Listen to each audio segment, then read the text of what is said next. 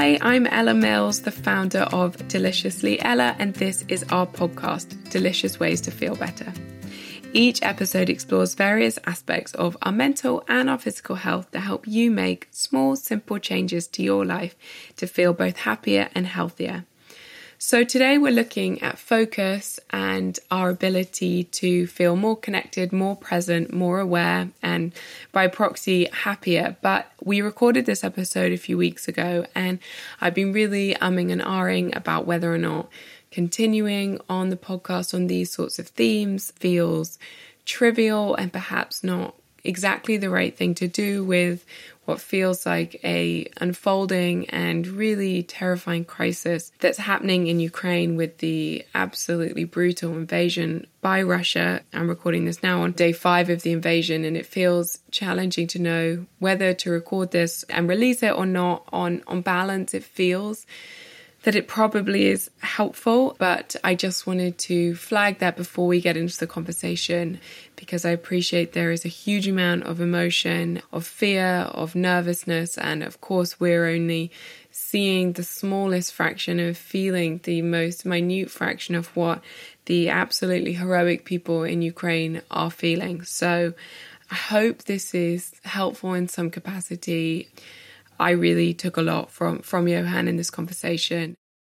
If you're interrupted, it takes you on average 23 minutes to get back to the level of focus you had before you were interrupted. But loads of us never get 23 minutes spare, so we're constantly operating at this diminished level of brain power.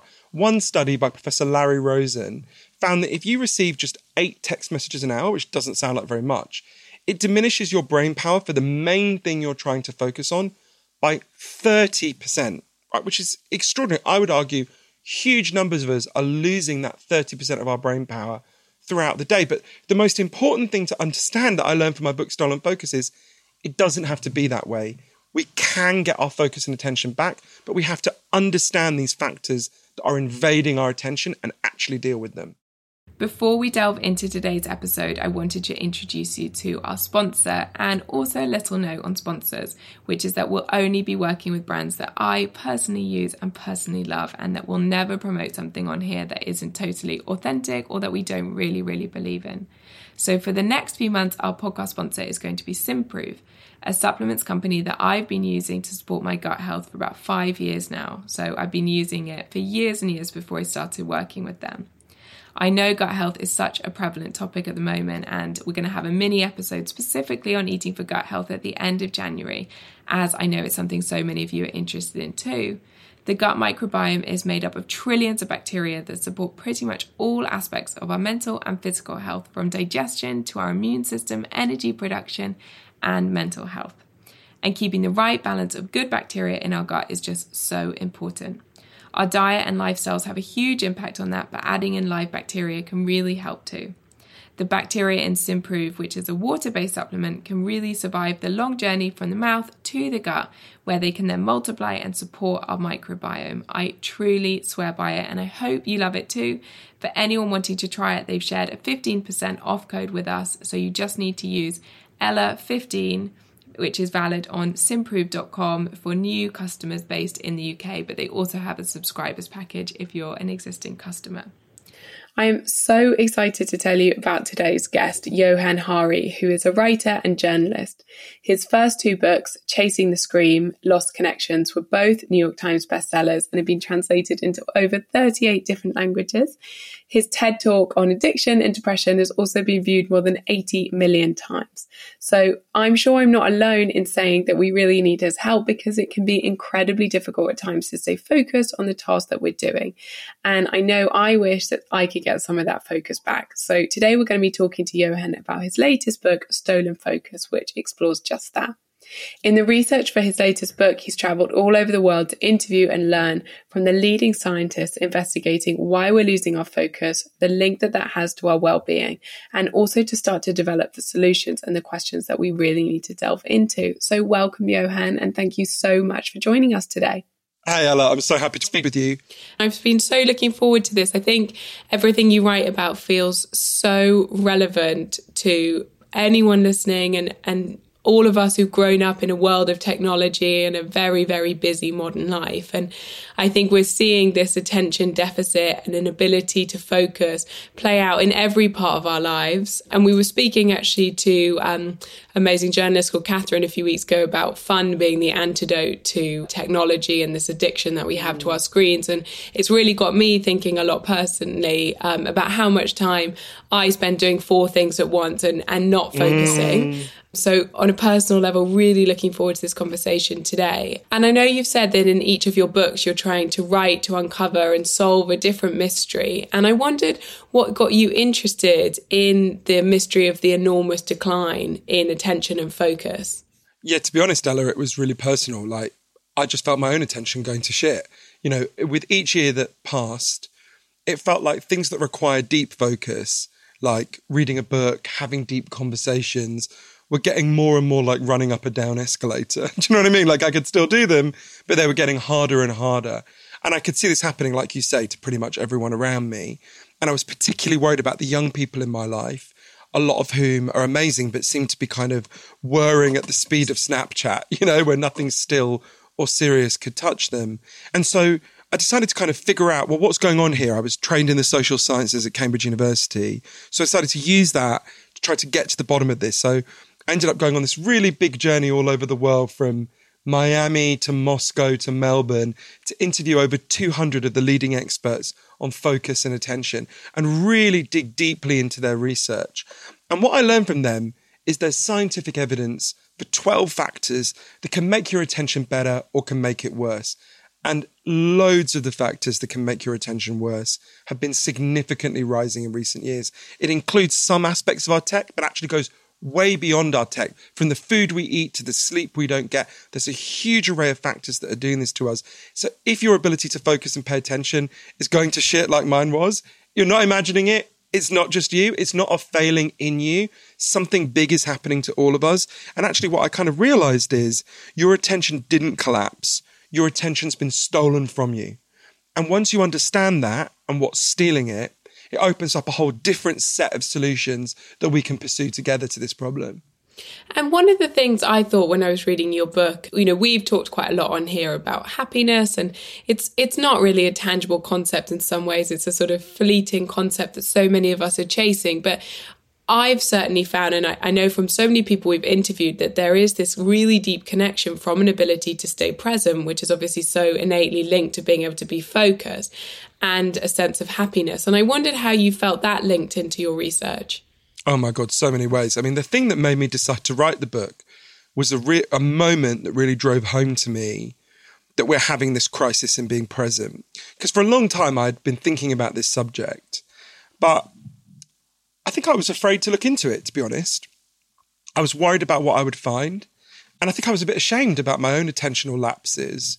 And the thing that made me realise I had to look into it was, it might sound strange. So I've got someone in my life, I call him my godson, Adam, in the book. I've slightly changed some of the details for reasons that become obvious. And when he was 9, he developed this brief but freakishly intense obsession with Elvis. And what was particularly cute about it was that he didn't know that Elvis had become a cheesy cliche. So he would sing like Viva Las Vegas or Suspicious Minds with all the kind of heart-catching sincerity of a little boy who genuinely believes it's cool. And every night when I tucked him in, he would get me to tell him the story of Elvis's life, right? And one night I was telling the story and I mentioned obviously Graceland where Elvis lived, and he looked at me really intensely and he said, "Johan, will you take me to Graceland one day?" And I was like, "Yeah, sure." The way you do with 9-year-olds, knowing next week it'll be Legoland or whatever. And he said, "No, do you really promise? Do you swear you'll take me to Graceland one day?" And I said, "I absolutely promise." And I didn't think of that again for 10 years until everything had gone wrong. So he dropped out of school when he was 15. And by the time he was 19, he just spent literally all his waking time alternating between his iPad and his iPhone, between, you know, YouTube, porn, Snapchat. And in many ways, like I said before, it really seemed like he was moving at the speed of Snapchat, right? Where nothing still could touch him. And one day we were sitting on my sofa just behind where my laptop is now. Isn't it funny? I feel emotional even thinking about it. And we were sitting on the sofa, and all day I had been trying to get a conversation going with him and I couldn't. because he was just staring at his devices. And to be completely honest with you, I wasn't that much better, right? I was staring at my own devices. And I suddenly remembered this moment all these years before. And I said to him, hey, let's go to Graceland. And he was like, what? He didn't even remember this moment when he was 9. I was like, no, let's break this numbing routine. Let's get out of here. Let's go all over the South. But you've got to promise me one thing, that when we go, you'll leave your phone in the hotel during the day, right? Because there's no point going if you're just going to stare at your phone all day. And he said, yeah, I could see it excited something in him and that he wanted to break this routine, that he wasn't happy. So 2 weeks later, we flew from Heathrow to New Orleans, which is where we started. And a couple of weeks later, we got to Memphis, to Graceland. And when you arrive at the gates of Graceland, there's no physical person to show you around. This is even before COVID. What happens is they hand you an iPad and you put in some earbuds and the iPad shows you around. So it says, go left, go right. Every room you're in, it tells you a story about that room. And everywhere you go, there's a picture of that place you are on the iPad in front of you. So we're walking around and what happens is everyone just walks around staring at their iPad, right? So I'm getting more and more tense, being like, this is ridiculous, right? And I'm trying to make eye contact with someone to go, oh, this is funny. We're the people who travelled thousands of miles and actually looked at the thing we travelled to, right? And the only person I managed to make eye contact with was a guy. I briefly made eye contact with a guy. And then I realised he'd only looked away from his iPad so he could take out his iPhone and take a selfie. And anyway, we got to the Jungle Room, which was Elvis's favourite room in Graceland. It's called the Jungle Room because it's got loads of fake plants in it. And there was this Canadian couple next to us. And the Canadian guy turned to his wife and said, honey, this is amazing. Look, if you swipe left, you can see the Jungle Room to the left. And if you swipe right, you can see the Jungle Room to the right. And I laughed. I thought he was joking, right?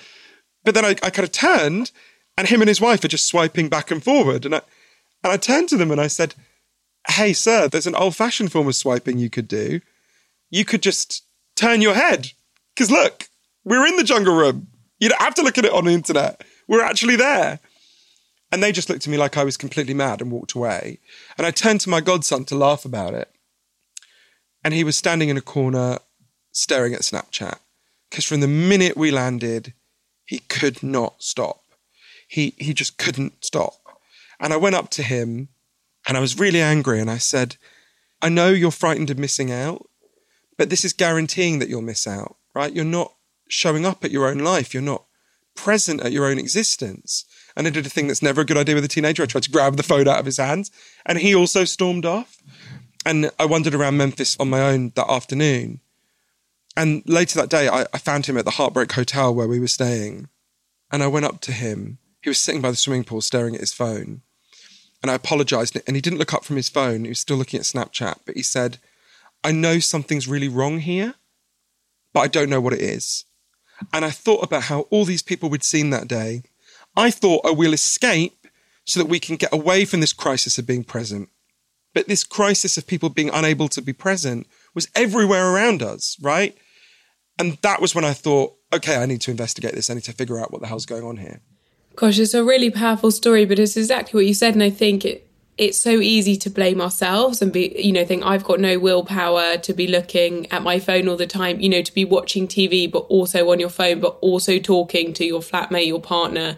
You've got your kids there, you're making them dinner, but you're also checking your emails and you're also checking they're okay. And I think so many of us find ourselves in that position. But as you said, it's kind of become the default now. And it's almost the point that we don't even realise how strange it is to be spending such a huge proportion of our lives on our devices. I actually read a piece in the Times this weekend and it was an interview with they were around 20.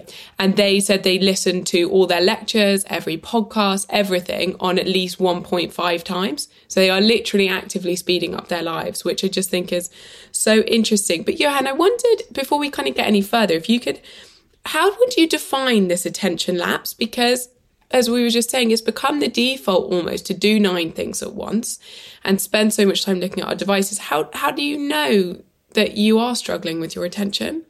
It's a really good question. And a lot of the time we don't. I'm just thinking about something you said a second ago first, Ella, which is exactly what you said, that we feel like it's a failure of willpower. The story I had when I started this journey, which I later learned was wrong, is I'm just not strong enough, right? There's something wrong with me. And I had a real epiphany about this very early in the research when I went to interview an amazing scientist called Professor Roy Baumeister, who's one of the leading experts on willpower in the world, arguably the leading expert on willpower in the world. He's done loads of the most famous experiments on willpower. He's researched willpower for 30 years. He wrote a book called Willpower, right? So he's the guy. And I went to interview him and I said, I'm thinking of writing a book about why we're struggling to focus and pay attention. I'm just interested in your insights. And he said something like, the exact words are in the book. It's interesting you say that because I found my attention's gotten really bad. I just play video games on my phone all the time. And I was sort of sitting opposite him and I was like, I didn't say this obviously, but I was like, wait, didn't you write a book called Willpower? Aren't you the leading expert on willpower? Like, if even you are saying, oh my God, I play Candy Crush all the time, I suddenly thought, whoa, maybe the answer doesn't lie in willpower. Maybe there's a wider answer here, because it was almost like that moment at the end of the movie Invasion of the Body Snatchers where they realise everyone's been body snatched, right? I was like, if even he's saying that. But the question you asked is really important. But how do we know? Because in a way, what's happened is we've fallen for a delusion. We can feel something's wrong, but we can't quite see how. And this began to fall into place for me when I went to MIT, the Massachusetts Institute of Technology, and interviewed one of the leading neuroscientists in the world, an amazing man named Professor Earl Miller. And he said to me, look, there's one thing about the human brain you've got to understand more than anything else. You can only consciously think about one or two things at a time. That's it. This is just a fundamental limitation of the human brain. The human brain has not significantly changed in 40,000 years. It's not going to change on any timescale any of us are going to see. You can only think about one or two things at a time. But what's happened is we've fallen for a massive delusion. The average American teenager now believes they can follow 6 or 7 forms of media at the same time. So what happens is scientists get people into labs, and they get people, not just teenagers, older people as well, to think they're doing more than one thing at a time, right? To give them more than one task. And they track them. And what they discovered is you can't do more than one thing at a time. What you do is you juggle very quickly between them. Like you're saying, you're cooking the kids' dinner, you're doing this, you're doing that, you're switching. And it turns out that comes with a really big cost. The technical term for it is the switch cost effect. When you try and do more than one thing at a time, you will do all the things you're trying to do much less competently. You'll make more mistakes. You'll remember much less about what you do. You'll be less creative. And exactly what you're saying, that we can feel like something's wrong, a bit like my godson saying, I know something's wrong, but I don't know what it is. We can feel something's wrong, but we don't quite understand. That's one of the 12 things that are bearing on our attention. And it sounds like when I describe that, I think a lot of people listening will be like, yeah, I get that. But they'll think, well, that must be quite a small effect. This effect is huge. One study by Professor Larry Rosen found just receiving 8 text messages an hour, which doesn't sound like very much, reduces your brain power for the main thing you're trying to focus on by 30%, right? That's a big... I would argue most of us are losing that 30% of our brain power throughout the day. Or think about another example. Hewlett-Packard, the printer company, who always cause paper jams in my experience, I'll never forgive them, they called in a scientist to do a study on their workers. It was a very small study, but it's backed by wider evidence. And he split their workers into 2 groups. And the first group was told, just get on with your task, whatever it is, and you won't be interrupted. And the second group was told, do whatever your task is, but you're going to have to answer a heavy load of email and phone calls. So basically how most of us live, right? And at the end of it, the scientist tested the IQ of both groups. What he discovered is the group that had not been interrupted scored on average 10 IQ points higher than the group that had been interrupted. To give you a sense of how big that is, if you and me got stoned now, Ella, if we just smoked a fat spliff together, our IQs would go down in the short term by 5 points. So being chronically distracted is twice as bad for your intelligence in the short term as getting stoned. You'd be better off sitting at your desk, getting stoned and doing one thing at a time than you would sitting at your desk doing what most of us do, which is not getting stoned, but being constantly interrupted. To be clear, it would be better to be neither stoned nor interrupted. But this is why Professor Miller said to me, we are living in a perfect storm of cognitive degradation as a result of being interrupted all the time. Does that ring true to you? That couldn't honestly resonate more. I'm actually quite embarrassed to say last year, having become quite acutely aware of this, and I think becoming a parent had really exacerbated it for me, because I realised I was with my very small newborn and I was still on my phone. And I did this, I think it was 10-week mindfulness course, and I was quite taken aback by how difficult I found some of the quite small tasks each week, such as leaving your phone at home and going to do a small task with 100% attention on that. So I did it was just during lockdown, and we've got a coffee shop about 5-6 minutes walk away. And I would do that. I would leave it there. I would go on my own and I would walk there and I would get a coffee, and I would really try and focus on every sense of that coffee, how the coffee cup felt, how hot it was, how each mouthful felt, what was exactly around me, how did it feel as my foot hit the pavement, the flowers, it was spring blossom, etc. And just so aware every time my mind went to whatever I was doing next, bring it back. Where is my feet? Where are my feet? How does the coffee taste, etc. And it was so extraordinary to realize the simple things that you're missing, because so much of the time when you go and do those simple things like get a coffee, you're also thinking about your next meeting, and you're also aware of your phone in your pocket, or you're texting someone and you're trying to do an order and you're doing this. And I just realized how much I was doing that and how much I felt it was taking away from my life, which really sparked my own interest in what you're doing. I think you've put that brilliantly. And I think it's interesting to think about the layers of this problem, right? Because often some people go, oh, distraction, it's an irritation. And what you're describing rightly is how this problem goes much deeper than that. I would say to anyone listening, think about anything you've ever achieved in your life that you're proud of, whether it's starting a business, being a good parent, learning to play the guitar, whatever it is.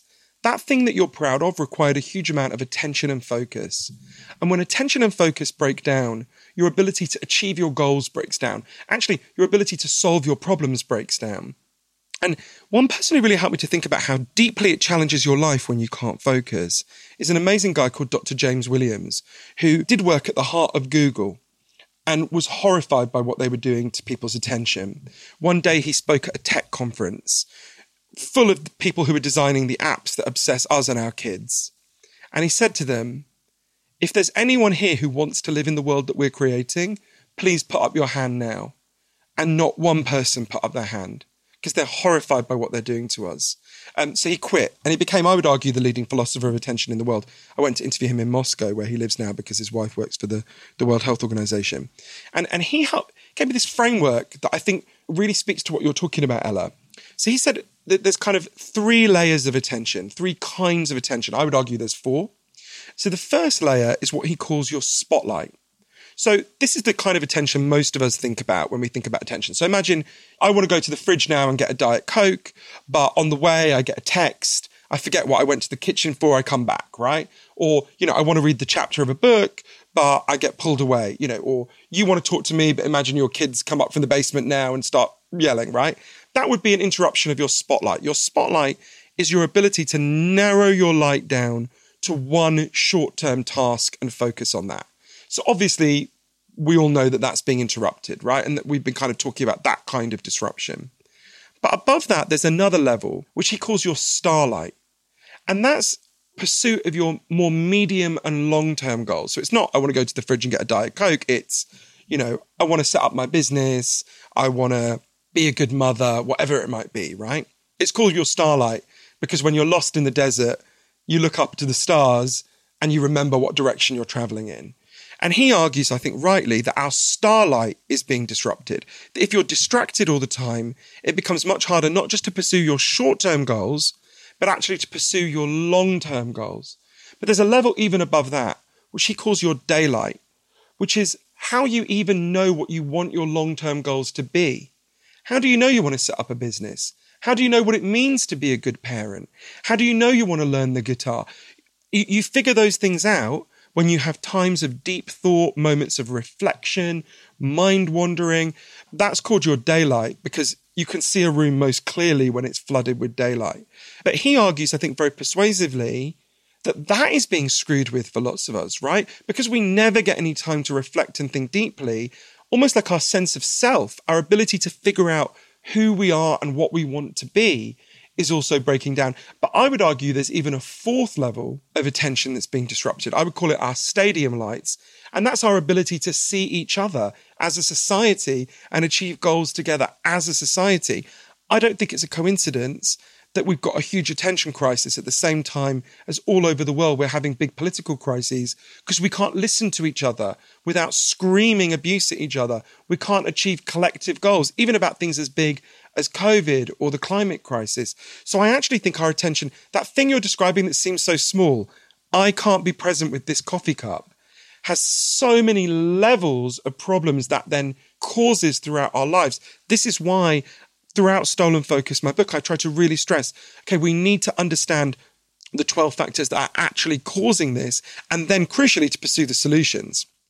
I couldn't agree with you more wholeheartedly on that. As we were talking about earlier, when I did that exercise myself, I saw this complete shift in who I was as a person. I mean, I've never been happier. I've never been calmer. I've never been more present. And my husband started calling me Ella 2.0 because he thought it was so that different, which was quite interesting. And that was really within a few weeks. But it got me thinking, because a little bit like what you were saying, as I started my own journey into it, I really realised what I felt would be the kind of total benefit if we could all feel a little bit more present, because I think it comes with an inherent sense of calm, which I feel that kind of constant sense of distraction, needing to do 9 things at once, creates a level of stress that isn't brilliant for our cohesiveness, as you said. But I also wondered how you felt that perhaps tapped into the mental health epidemic that we're really seeing at the moment.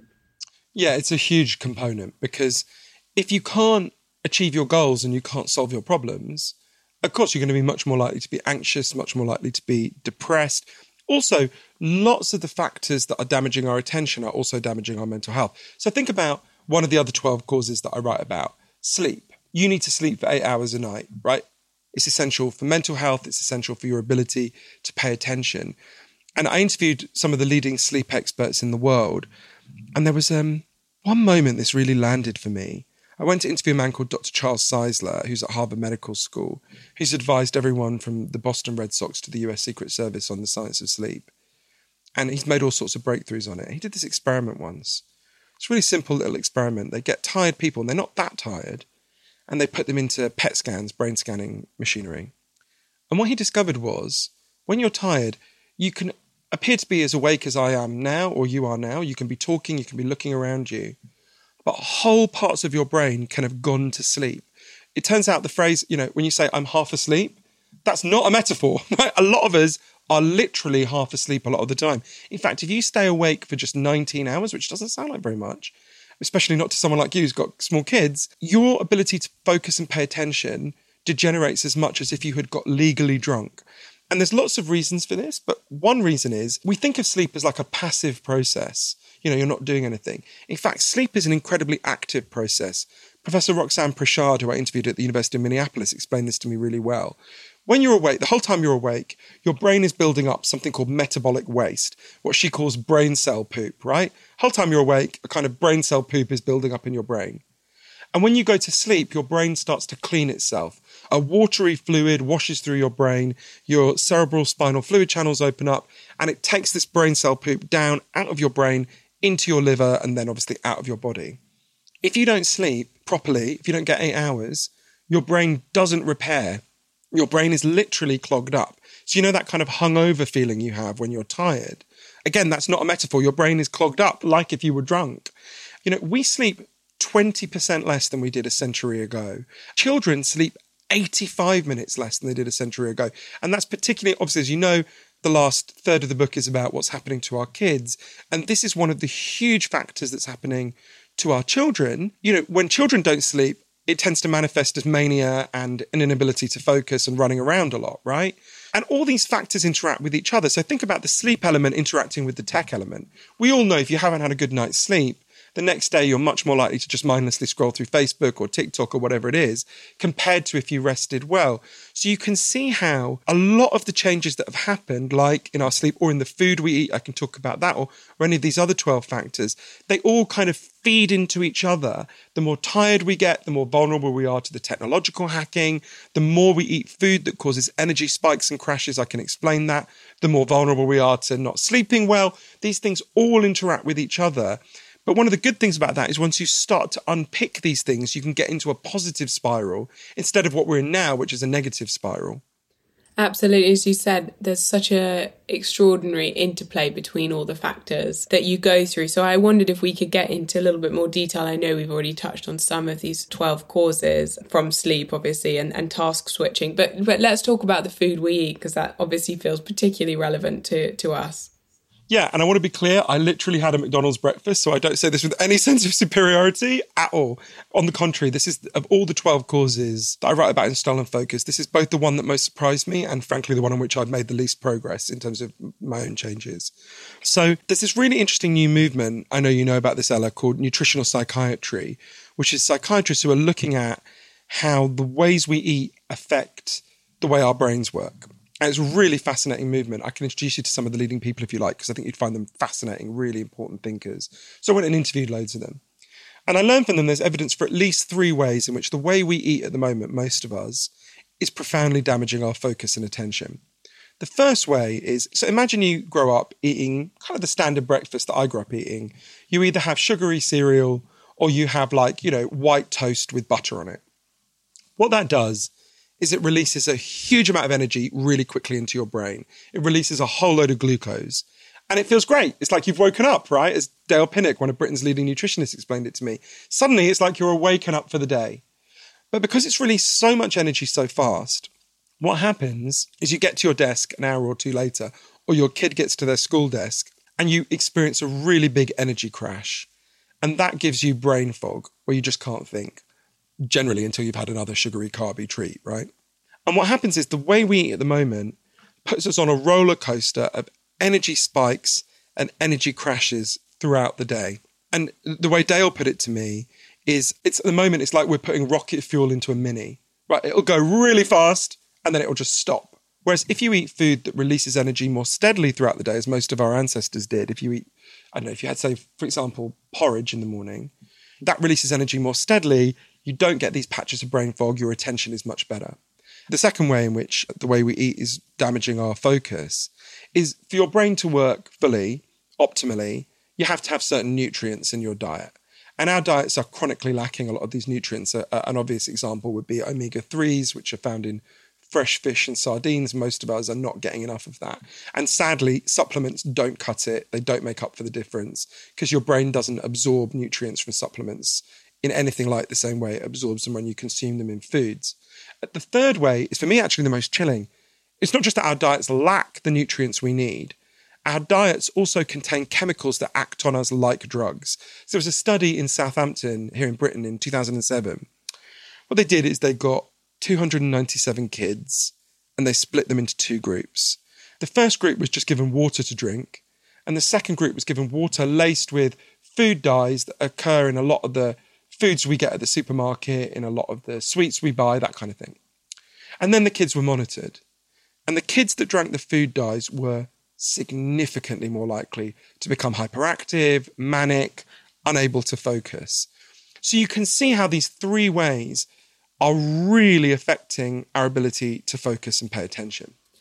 I know, and I see that all the time, and it's such a personal passion for me. And it just breaks my heart, to be honest, when you see little kids walking down the street eating these sorts of foods, because I think we've become so unaware of our lifestyle choices and the impacts they have, a little bit like we were talking at the beginning of the fact it's almost hard to know if you have an attention deficit because it's the default now. It's the default now to eat a diet that's so harmful for our health, our mental health, obviously our focus within that, to not sleep enough, to have chronic stress, to not exercise, to not take care of our mind. And the more I learn, the more passionate I feel about having the conversations that we're having today to try and support as many people as we can in kind of unveiling the lid on the reality of where we really are. And Ella, I think it's so important what you're saying. And I think also there's, for all of these 12 factors, there are 2 levels at which we've got to tackle these problems, right? So I think of them as sort of defense and offense. So there's all sorts of individual changes we can make in our own lives to protect ourselves and our children. And I'm passionately in favour of those individual changes, passionately. Everyone should do them as much as they can. I've done a lot of them. But I also want to be honest with people. That will help, but it will only get you so far. Because we're living in what Professor Joel Nigg, who's one of the leading experts on children's attention problems, called to me an attentional pathogenic culture, It's like someone is pouring itching powder over our brains all day. And then that person is leaning forward and going, well, hey, mate, you might want to learn how to meditate. Then you wouldn't scratch so much. And you want to go, right, I'll learn to meditate. That is extremely valuable. But we need to stop you pouring itching powder on us, right?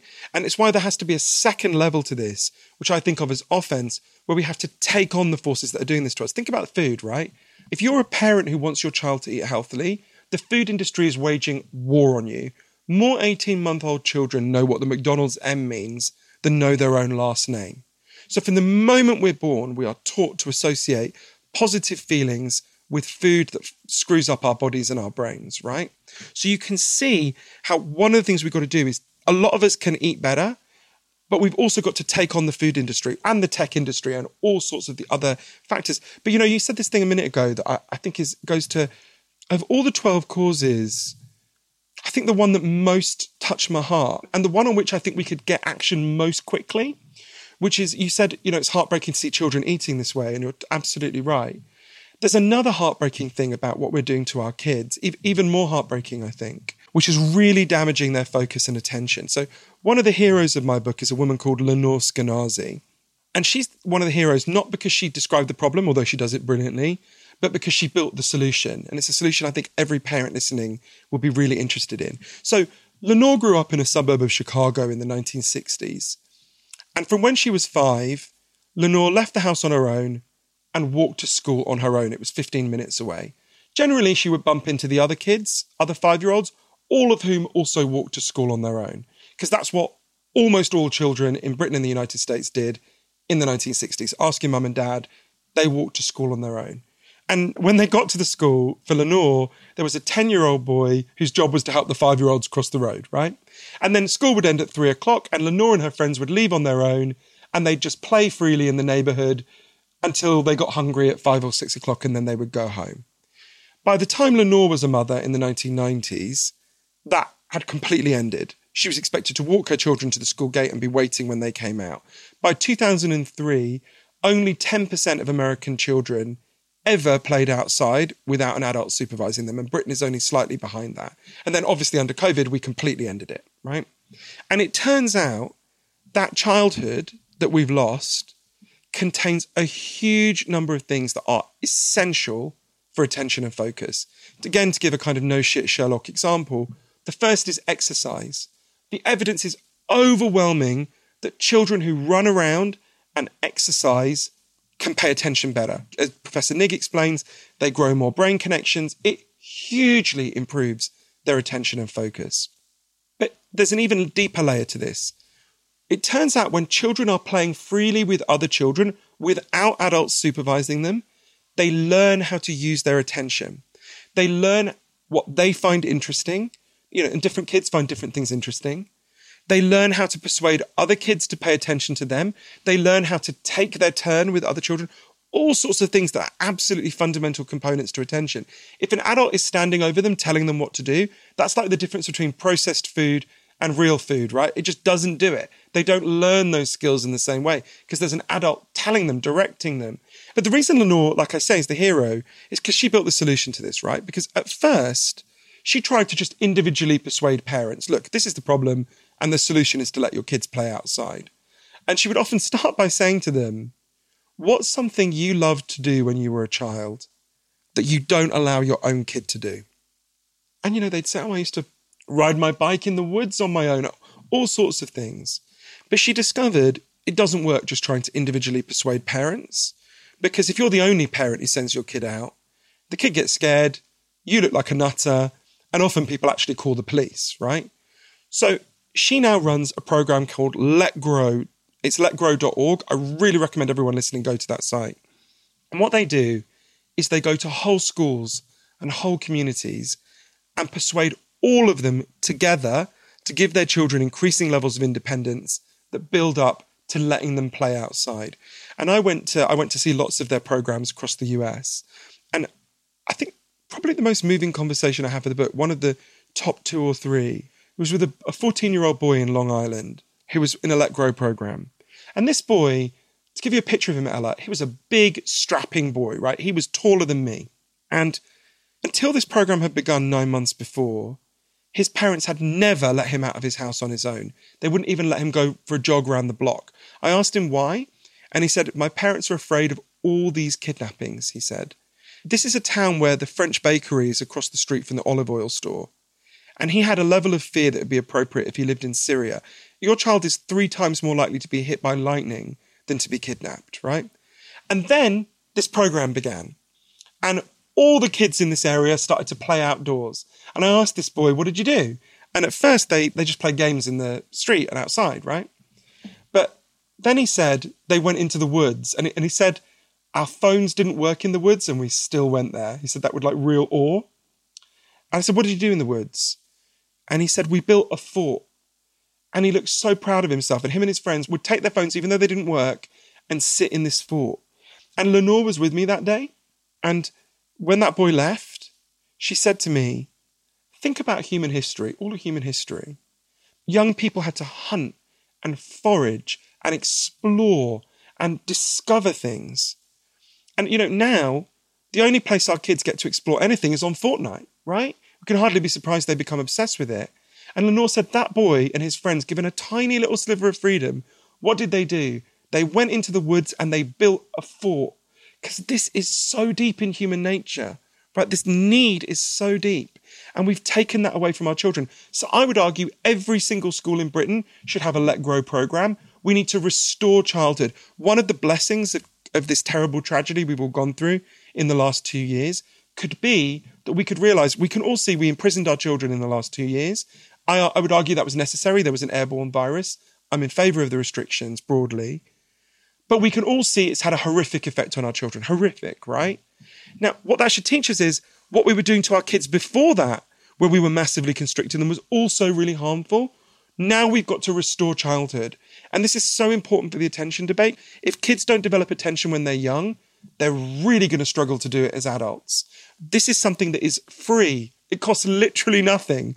We can restore childhood, and that will hugely begin the process of healing attention.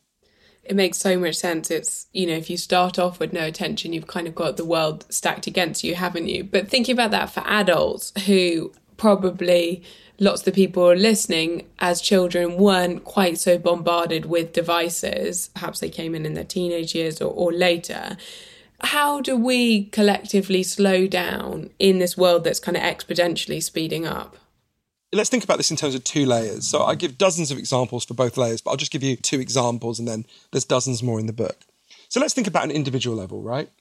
I have in the corner of my room here something called a K-Safe. I swear I'm not being paid commission by these people. I've noticed their sales have massively gone up since I started talking about them. But so a K-Safe is a plastic safe. You take off the lid, you put in your phone, you put on the lid, you turn the dial, and it'll lock your phone away for anything between 5 minutes and a whole day. I will not sit down to watch a film with my boyfriend unless we both imprison our phones. When my friends come around for dinner, I make everyone put their phone in the phone jail. And it's really interesting. People get really itchy and anxious at first. And then they start to feel the pleasures of focus, the pleasures of attention. And the pleasures of focus are so much greater than whatever shitty message you might be getting from Facebook, right? So that's one example. I also have on my laptop an app called Freedom, which can either cut you off from specific websites, say you were addicted to Twitter, or from the entire internet for however long you tell it to. So that's an example of a personal intervention. I use both of those for 4 hours a day so I can write. I wouldn't have been able to write my book if I hadn't done that. So that is an example. I give dozens and dozens more in the book of things individuals can do. But I'm very conscious, lots of people listening will hear me say that I do that for 4 hours a day and think, fuck off, mate, I can't do that. My boss could message me. I would get in trouble. I can't do that. And they're absolutely right. Me saying to them that advice is not, in the current environment in which we live, it's not a lovely piece of self-help advice.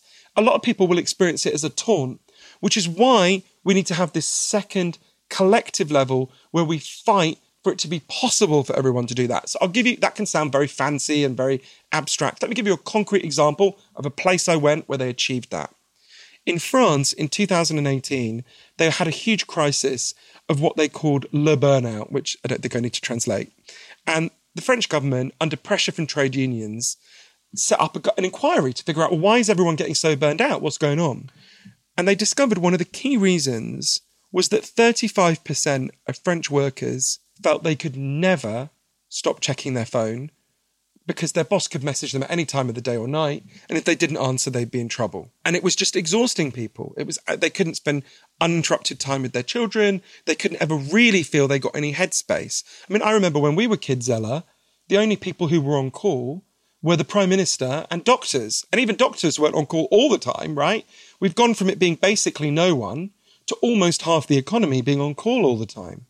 So, to solve this problem, the French government introduced a new law which gives every worker a right.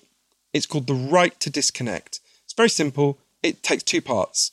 Every worker has to have their work hours written down and defined in their contract.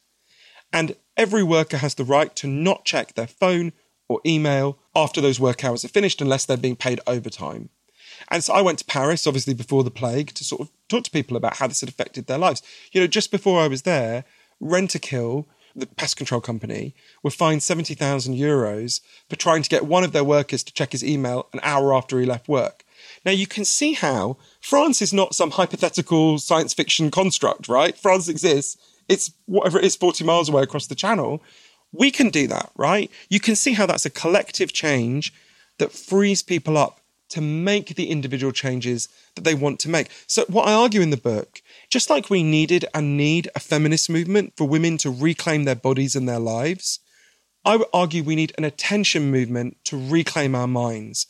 We need to take on the forces that are doing this. We need to regulate the tech companies to deal with the specific aspects of these apps that are designed, consciously designed, to hack and invade our attention. We need to regulate the food industry. We need to give workers rights so they're not being constantly technologically interrupted. There's a whole array of things. We've got to restore childhood. There's a whole array of big factors we've got to fight for together. We've got to have both these levels. So I don't want to bullshit people, right?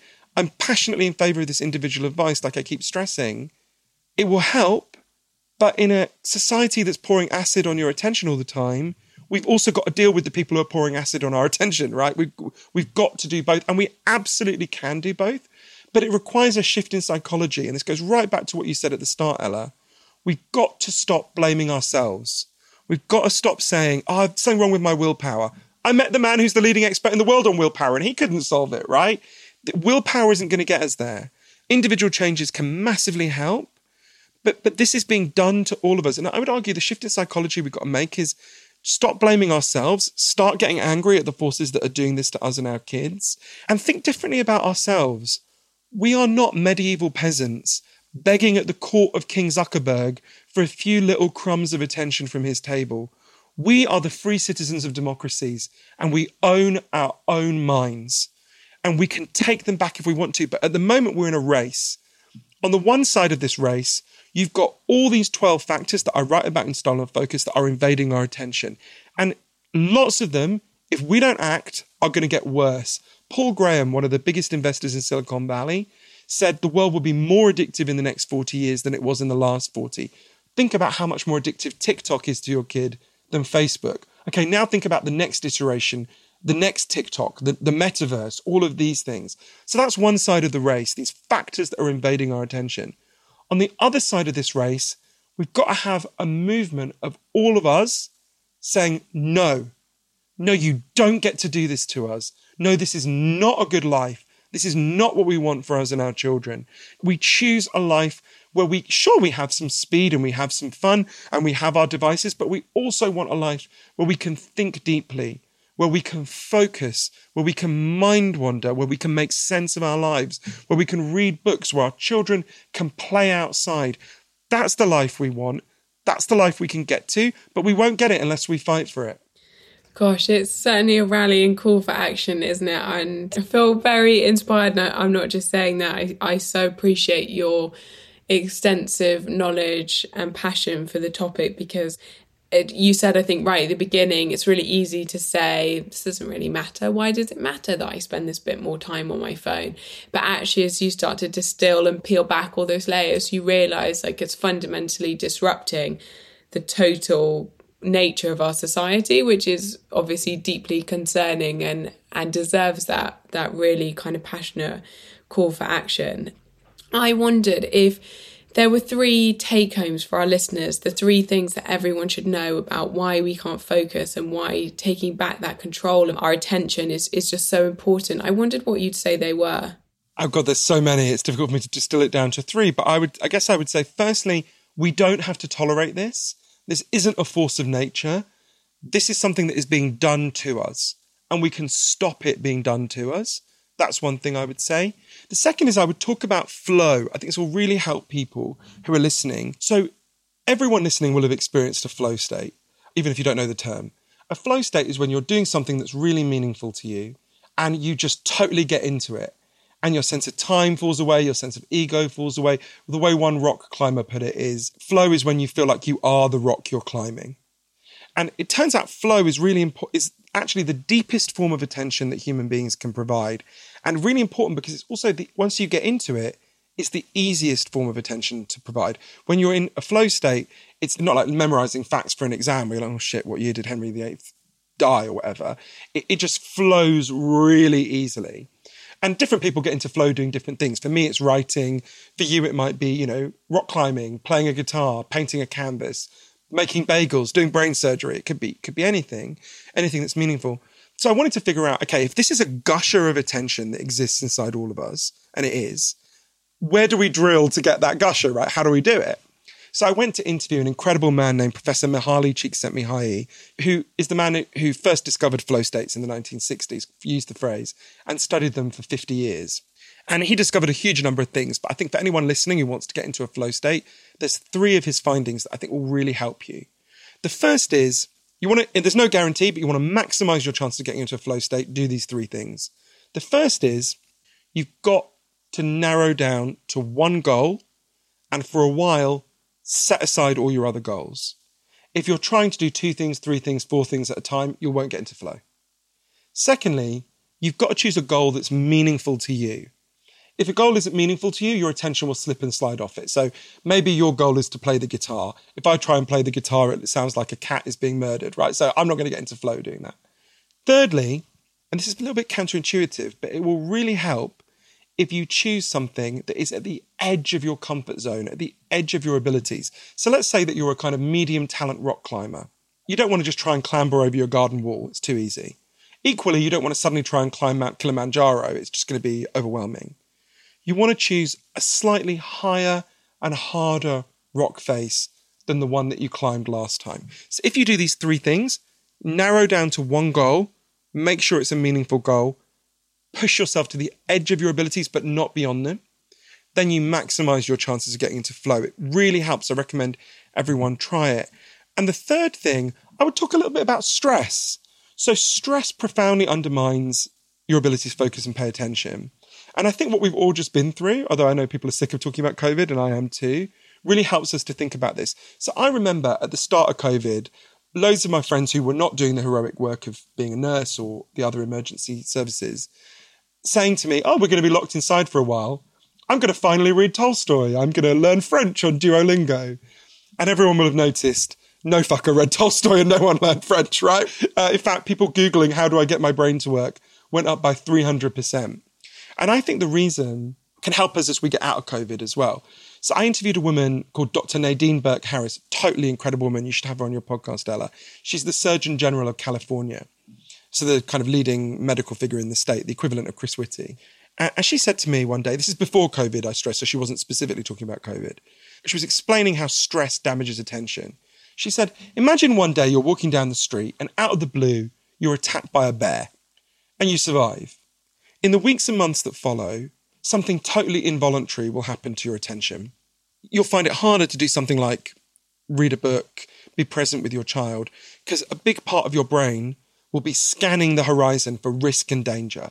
Something came out of the blue and harmed you, so you're going to be like, what else might come out of the blue and attack me? It's totally involuntary. Okay, now imagine a bear attacked you again. Then you would likely go into a state called hypervigilance.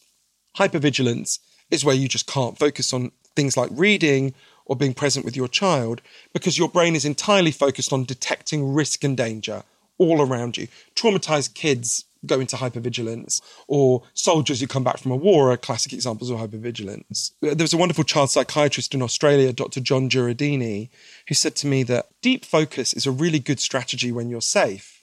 Read a book, you'll learn, you'll grow. Deep focus is a really dumb strategy when you're in danger. You'd be a fool to sit at the Battle of the Somme reading a novel. You're going to get shot, right?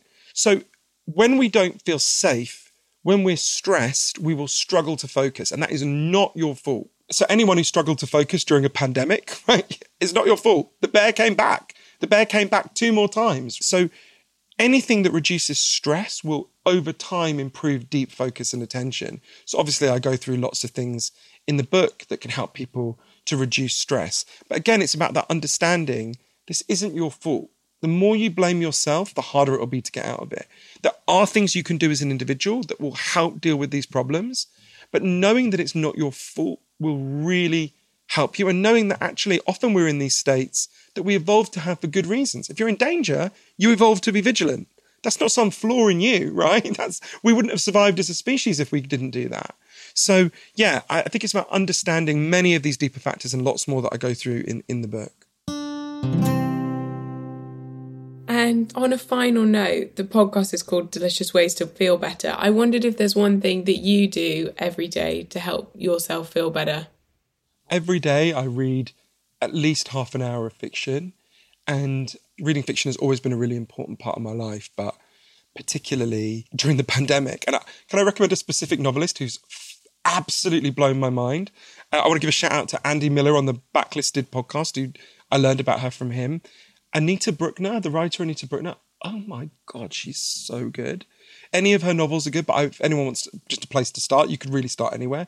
Visitors or Hotel du Lac, she's amazing. And reading fiction, you're imagining what it's like to be another person. You're getting out of your own head. I find reading fiction such a joy. Obviously, I read a lot of non-fiction because I'm a non-fiction writer, and a lot of that gives me pleasure as well, but that's also got a really big work component for me. Whereas reading fiction, especially reading it before I go to sleep, because it's also, reading fiction is a calmer state. Also, you're not exposing yourself to artificial light that wakes you up, or much less. So I would say reading fiction is such a joy, and it's one that is hugely declining in our society. The figures on this are just staggering. So I would say, yeah, read fiction. I know that's a weird thing for a non-fiction writer to say. Obviously, I want you to read my book as well. But yeah, fiction. What a joy. It's funny you say that. I've been reading before bed every night for the last few weeks. I have to admit, I've been reading some quite trashy novels. What have you been reading? Tell us. I'm currently reading a book called The 7 Husbands of Evelyn Hugo. I read the first one of that. What an amazingly clever, so often with books in that genre, you can sort of tell what's about to happen. I did not see that coming at all. What a brilliant... Is the second one as good? It really is. It's exactly that. It's the easiest read, but it's fantastic. So very much nodding along to that. Oh. But Johan, honestly, I can't thank you enough. It has been the most fascinating, eye-opening conversation. I'm sure everyone listening has felt the same. So thank you so much for joining us. Thank you so much, everyone, for listening. And we really look forward to seeing you back here soon.